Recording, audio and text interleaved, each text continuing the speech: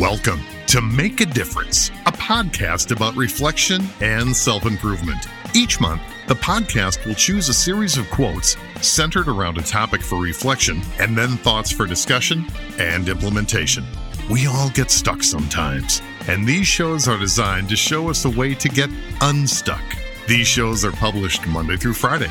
Join us daily to make a difference on how you view your personal outlook and hopefully improve it. We will kick off the show with your host, Mark Quinn, after this short break.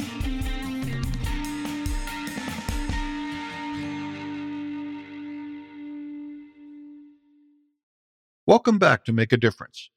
The last several shows have looked at the concept that emotion can play in innovation and creativity.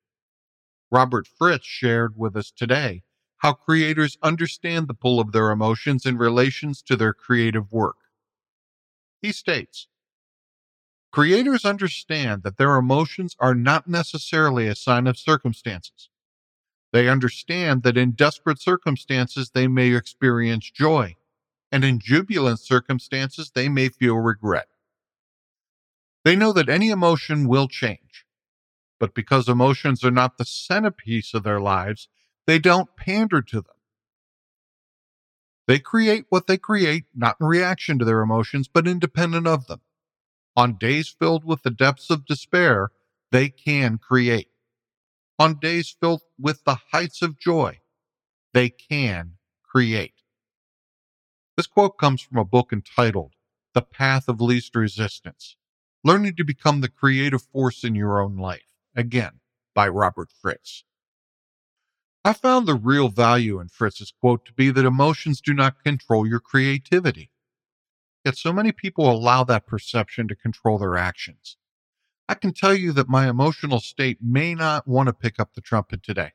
I may not want to work in my studio or generate content for this show.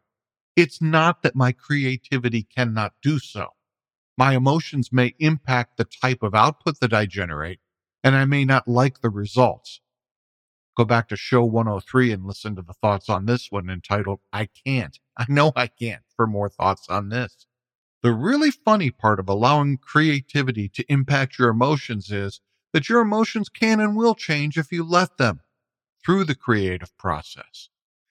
I personally believe that if you allow your creativity to work you into a flow state, your emotions will follow suit and they'll improve as you enter the flow state of mind.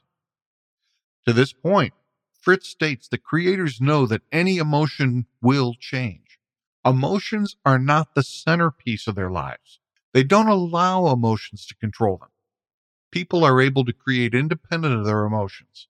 And I want to repeat this one more time because I hope this is what you take away from today's conversation.